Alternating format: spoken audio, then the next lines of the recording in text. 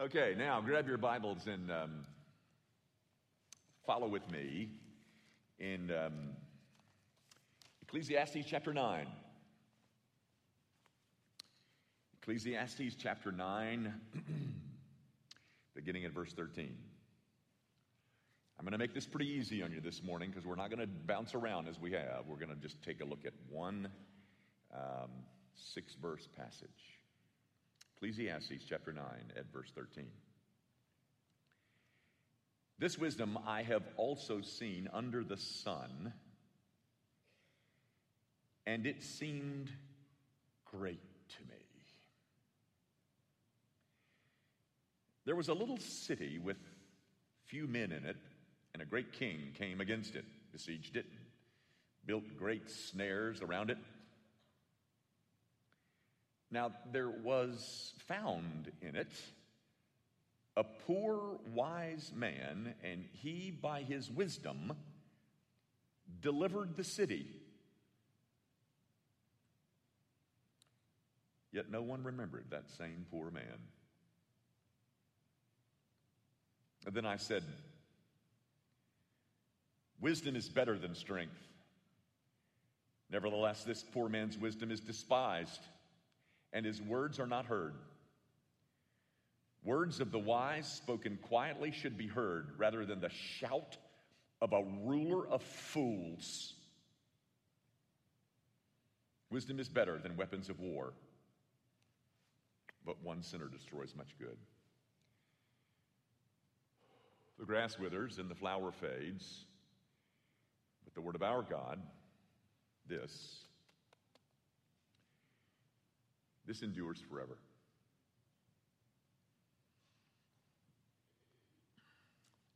You know, this is an odd book. That is, the book of Ecclesiastes. It's a unique book. One writer called the book of Ecclesiastes the Bible's night before Christmas. And what he was suggesting is that this book depicts a night of darkness, anticipating a dawn of joy and light. That's one of the reasons that I do like this book, because I know life is complex, and what this book does is describe life as it is, not how I want it to be.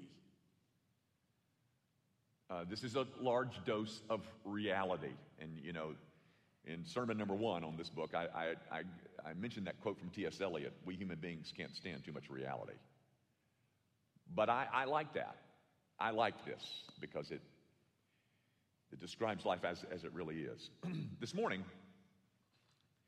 I would like to start with you with a brief history lesson. If you'll forbear for a minute as we just talk about a little history. From World War II. Those of you who are younger here may not know much about that global conflict of 70 years ago, but I bet you do know the word Holocaust. You know that the 6 million Jews that were killed, that happened during World War II. You did know that, didn't you? Or perhaps you know the name Adolf Hitler. You know that name? He was the maniac, the dictator of Germany that caused so much of this pain. And then you may know the term Pearl Harbor. Ever thought about it? December the 7th, 1941, on a surprise Sunday morning attack when the Japanese Air Force attacked our naval base at Hawaii and pretty much put out of commission the whole Pacific Fleet. And it was that event that, of course, drug us or pushed us, that is the United States, into the war, into World War II. But the war had started over 2 years earlier. Did you know that? We got in 41, December of 41, but it started in September of 39. September the 1st of 1939, when Hitler or Germany invaded Poland. There are some who would say that the war started even before that, when Britain's Prime Minister, Neville Chamberlain, continued to deal with Hitler in a position of real weakness and cowardice and compromise, and particularly at his meeting with him in Munich, when he came back to London and waved peace in our time. And then Hitler promptly invaded Poland. When Hitler invaded Poland on September the 1st of 1939, Neville Chamberlain was completely discredited, disgraced, and he was replaced by a man by the name of Winston Churchill. You know that name? Winston Churchill? They called him the British Lion. It was Churchill that was credited with leading Great Britain through some of her darkest hours, the nadir of which came in July of 1940. The war had been going on for about, 9 months? And on July the 10th of 1940, the Battle of Britain commenced. And you know what that is, the Battle of Britain? It went through July the 10th through the end of October, 115, whatever it was, straight nights where the German Luftwaffe bombed the British Isles, including London. It's what Churchill called Britain's darkest hour. But it was Churchill who was known for his masterful, skillful rhetoric that kept the morale of the British people high and continued to give them the will to fight. He's known for some of his quotes. If you don't know Churchill, maybe you'll recognize some of his quotes. When he replaced Chamberlain, he told Parliament, "I have nothing to offer you but blood, toil, tears, and sweat." You ever heard that? In another speech, he said to Parliament, never give in. And then the one that I love the most is during the Battle of Britain, or just after it, he said, "Never was so much owed by so many to so few." And he was referring to the RAF, the Royal Air Force pilots, that went up night after night to take on the German Air Force, the Luftwaffe. And by the way, there are some who say that World War II was won by those pilots. Because in the Battle of Britain, for those 3.5 months, the German Air Force lost over 1,900 planes and also lost more than 4,500 air crewmen, either killed or captured. And the suggestion is that the German Air Force never recovered from all of the losses inflicted on her by the RAF during the Battle of Britain. And then later on, of course, the Allies had complete superiority in the air, bringing ultimately Germany to her knees. That happened in May of 1945. May the 7th, 1945, Germany surrendered. Now stay with me, guys, because there's a point. May the 7th, 1945, Germany surrenders.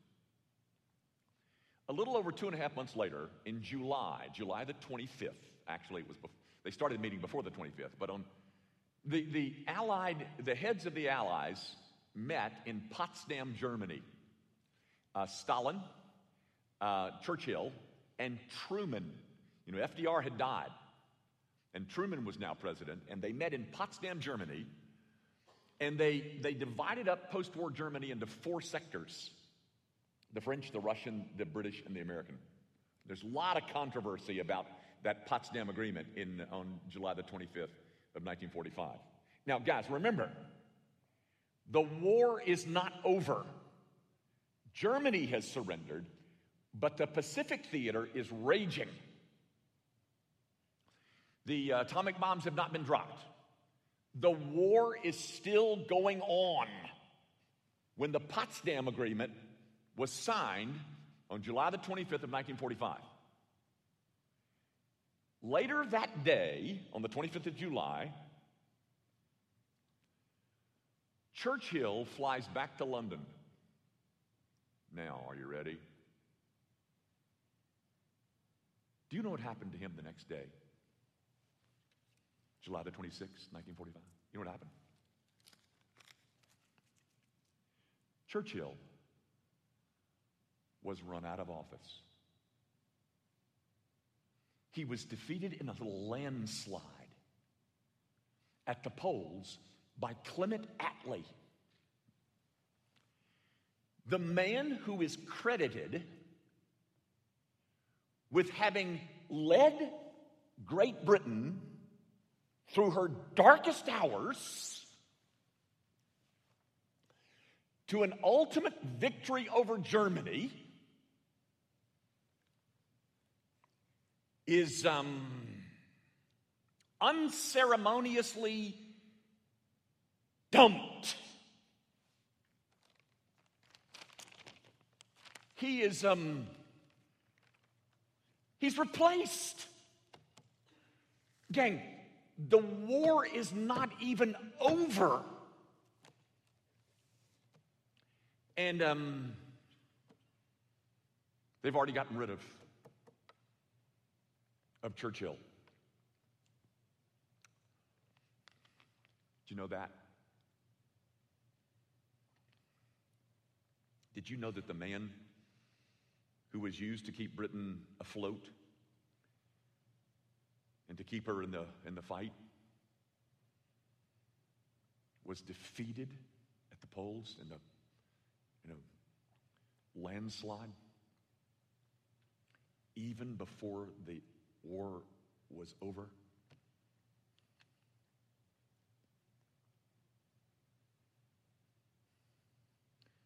What do you think about those Brits? What do you, viscerally, what do you feel towards them? The man so critical in delivering his nation from defeat, thrown out.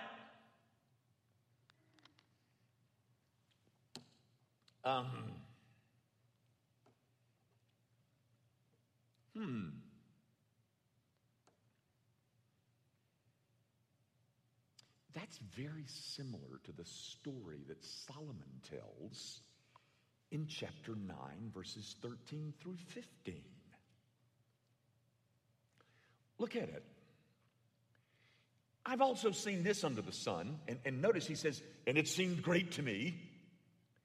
He doesn't say that any other place. He is struck. He knows that he has just witnessed something that is very, very important.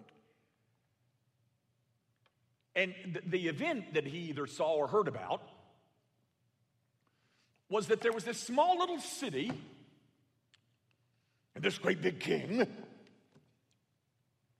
with all of his forces, came to this little city. And this great big king and his army encircled the city and built up siege works. And they were delivered, didn't say how, they were delivered by a poor, wise man. And then look. Yet no one remembered that poor, wise man. Yeah. So, I mean, he delivered us. Big deal. What's he done for me today? For Solomon, that event described in those 3 verses illustrated for him the gross injustice that he saw in life under the sun. And my friends, lest you think that this is just some kind of biblical silliness and rhetoric, I have two words for you. Winston Churchill. Guys, that's why I told you the story. The injustice in this text lives on.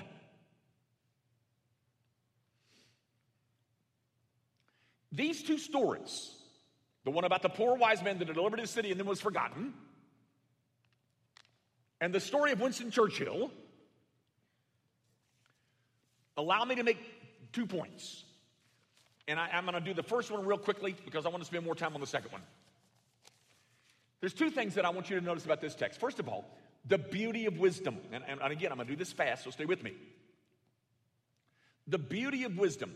It is said twice in this little passage that wisdom is superior to strength. It says it in verse 16. It says it in verse 18. And yet, wisdom is often spoken unto unwilling ears. Nevertheless, the poor man's wisdom is despised. It says in verse 16. Do you know the story in Proverbs chapter 1, written by Solomon, that wisdom is crying in the streets, and yet nobody listened? You know what, ladies and gentlemen, we have 3 videos of Planned Parenthood harvesting organs from aborted babies, and a movement in Washington to defund Planned Parenthood. And so what does Planned Parenthood do? They go out and they hire themselves an advertising firm.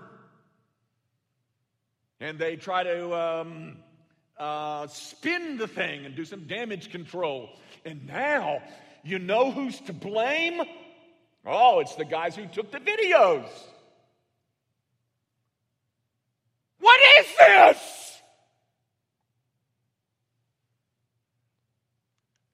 How could that happen?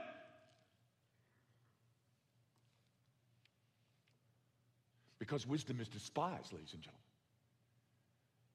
Wisdom is commonly repaid with ingratitude. Oh, yes, so he delivered our city. What the heck?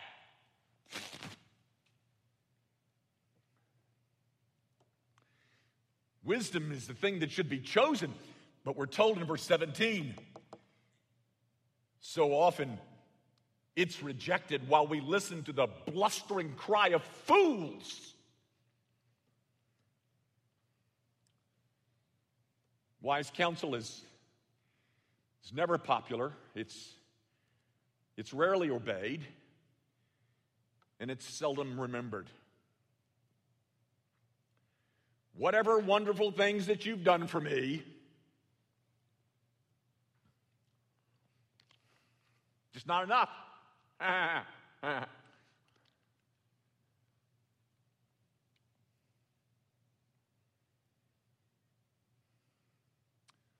Oh, the injustice of it all.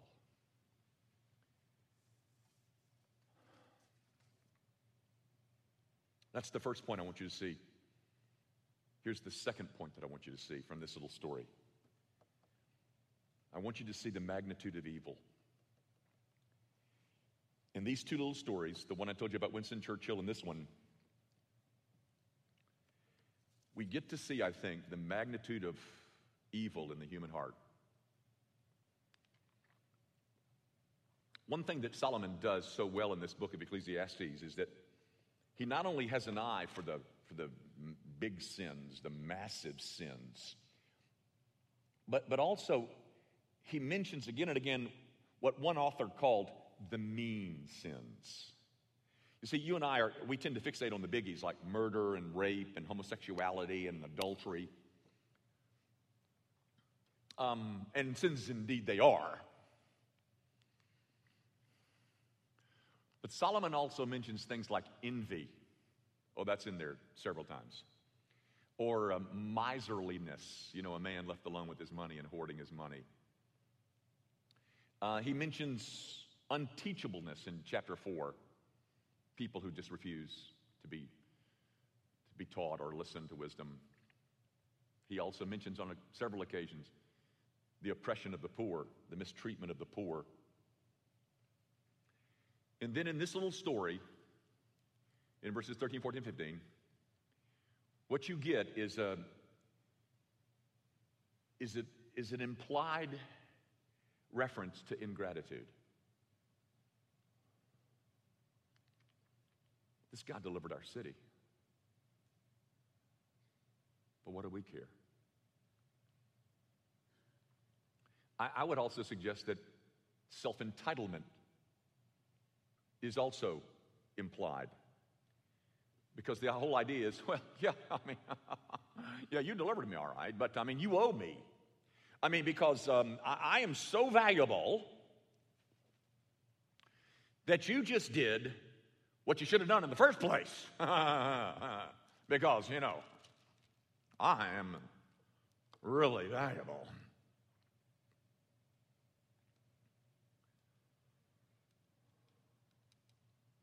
Ladies and gentlemen, where does this come from? He tells us, chapter 9, verse 3, truly the hearts of the sons of men are full of evil. Madness is in their hearts while they live. By the way, ladies and gentlemen, he's not the only one that said that. Jesus says it. He says it a couple of times in the New Testament, Matthew 15, Mark 7. Out of the heart flows adulteries and murders and evil thoughts. You see, the book of Ecclesiastes, it mentions the big ones. But it also mentions the mean ones. The ones that we perhaps call little ones. And the source of both of them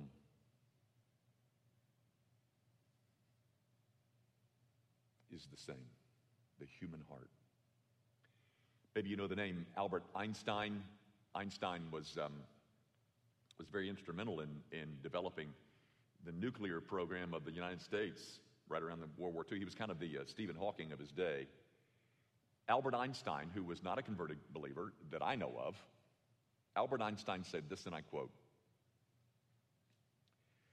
"What terrifies us is not the explosive force of the atomic bomb. What terrifies us is the power of wickedness in the human heart."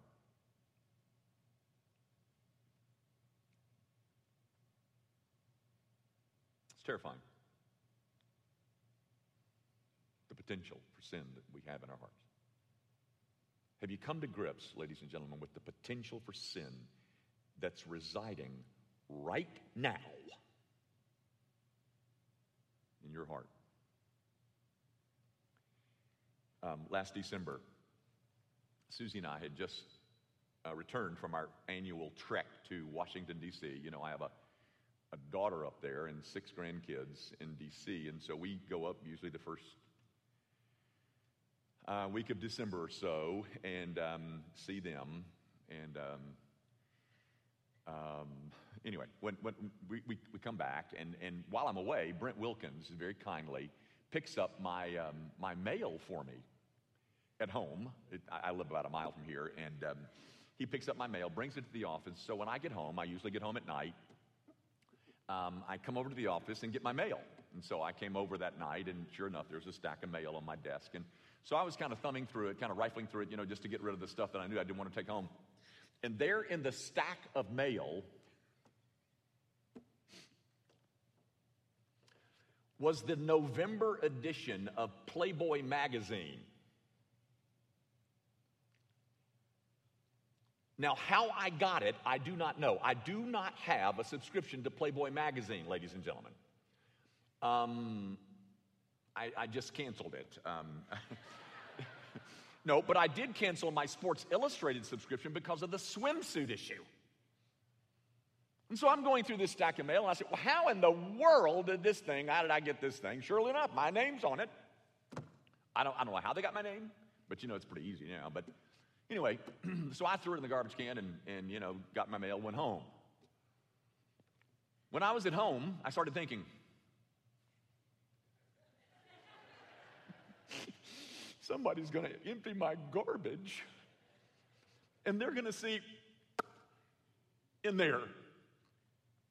And they're going to think.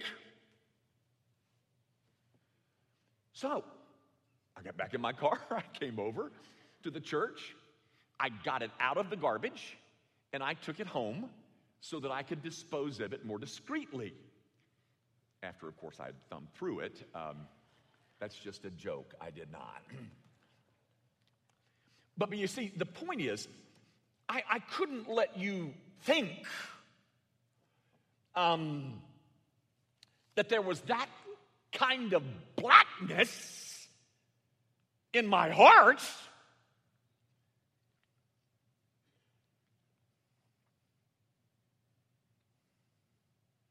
But there is.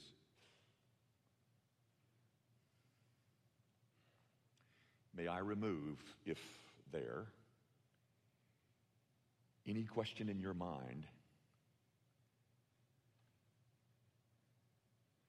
My heart is as black as yours. You and I have black hearts capable of massive sins and frequently guilty of the mean ones. Nice people, clean people, pretty people, church people, Grace Evan people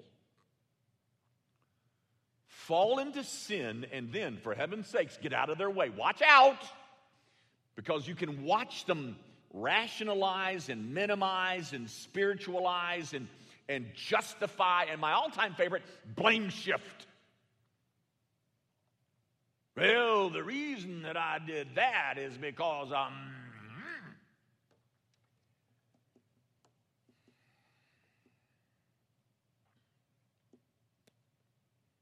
where does that come from?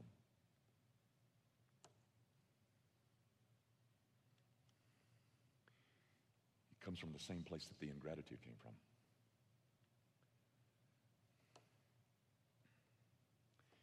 Guys, do you get this little message that Solomon has here for you? Solomon saw this event that he describes in verses 13, 14, 15. And he says, oh, it seemed great to me. Because the lesson within this event was great to him. It was full of impact for him. And he was appalled and despaired over the potential for sin in the human heart. Evil and insanity fill the human heart, inside of which is this private, polluted pool, which on occasion erupts onto the surface. And when it does, we, like some kind of Hollywood star, try to find ways of saying, well, that isn't me.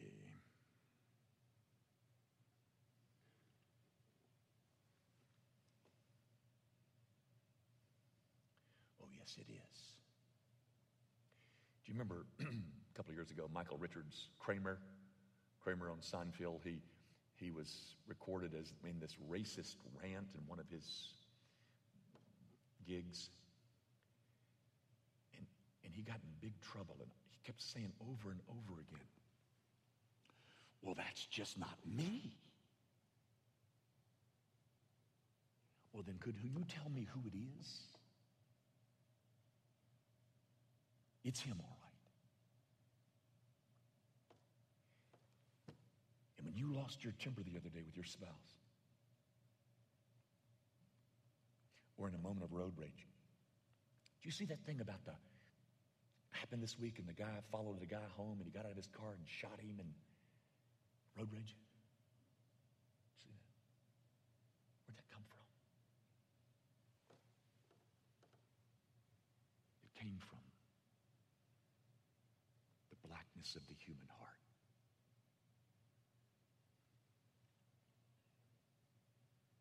You know what we need?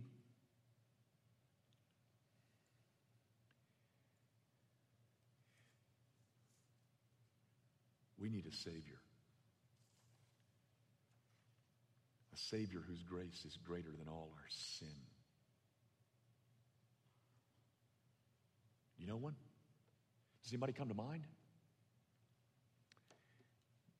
Does anyone come to mind who was poor and yet wise? Anyone come to mind who performed an act of great deliverance,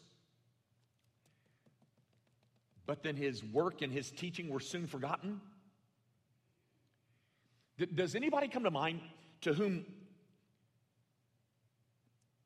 or who has delivered us, but yet we've grown very indifferent to him?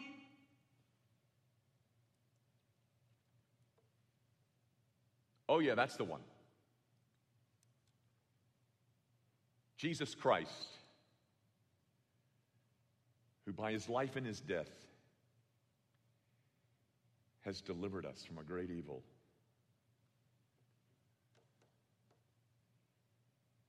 And we owe him our lives. But instead,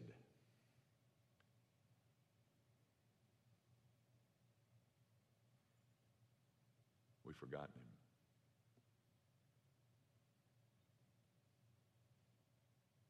How could we?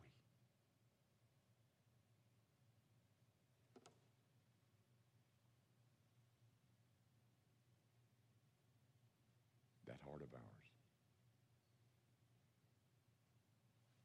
Ladies and gentlemen, my sin is forgiven, and I am eternally safe. But it is not because I hold on to him, but because he holds on to me. My sin is forgiven, and I am on my way to heaven. But I'm going to heaven not because I have loved him so greatly,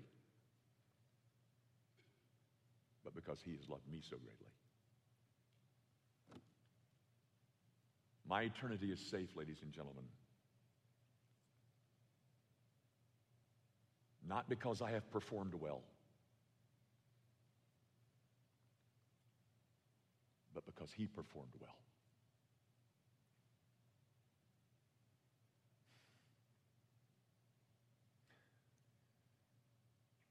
What a Savior.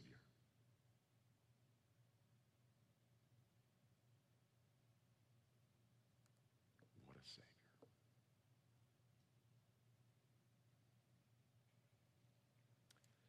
Our Father, I do pray that you will exalt Jesus Christ before the eyes of every man and woman in this room, that they might see that the issue is the blackness of the human heart, and the remedy is only found in this poor wise man who died in the place of his people, the one who because of his perfections mean that my imperfections are covered. Father, if you have brought anyone in here this morning who have not yet embraced this Savior, would you remind them of the need that exists and then compel them towards the only remedy there is for a black heart, Christ and him crucified. Do that, would you, Father? We ask it, of course, in Jesus' name.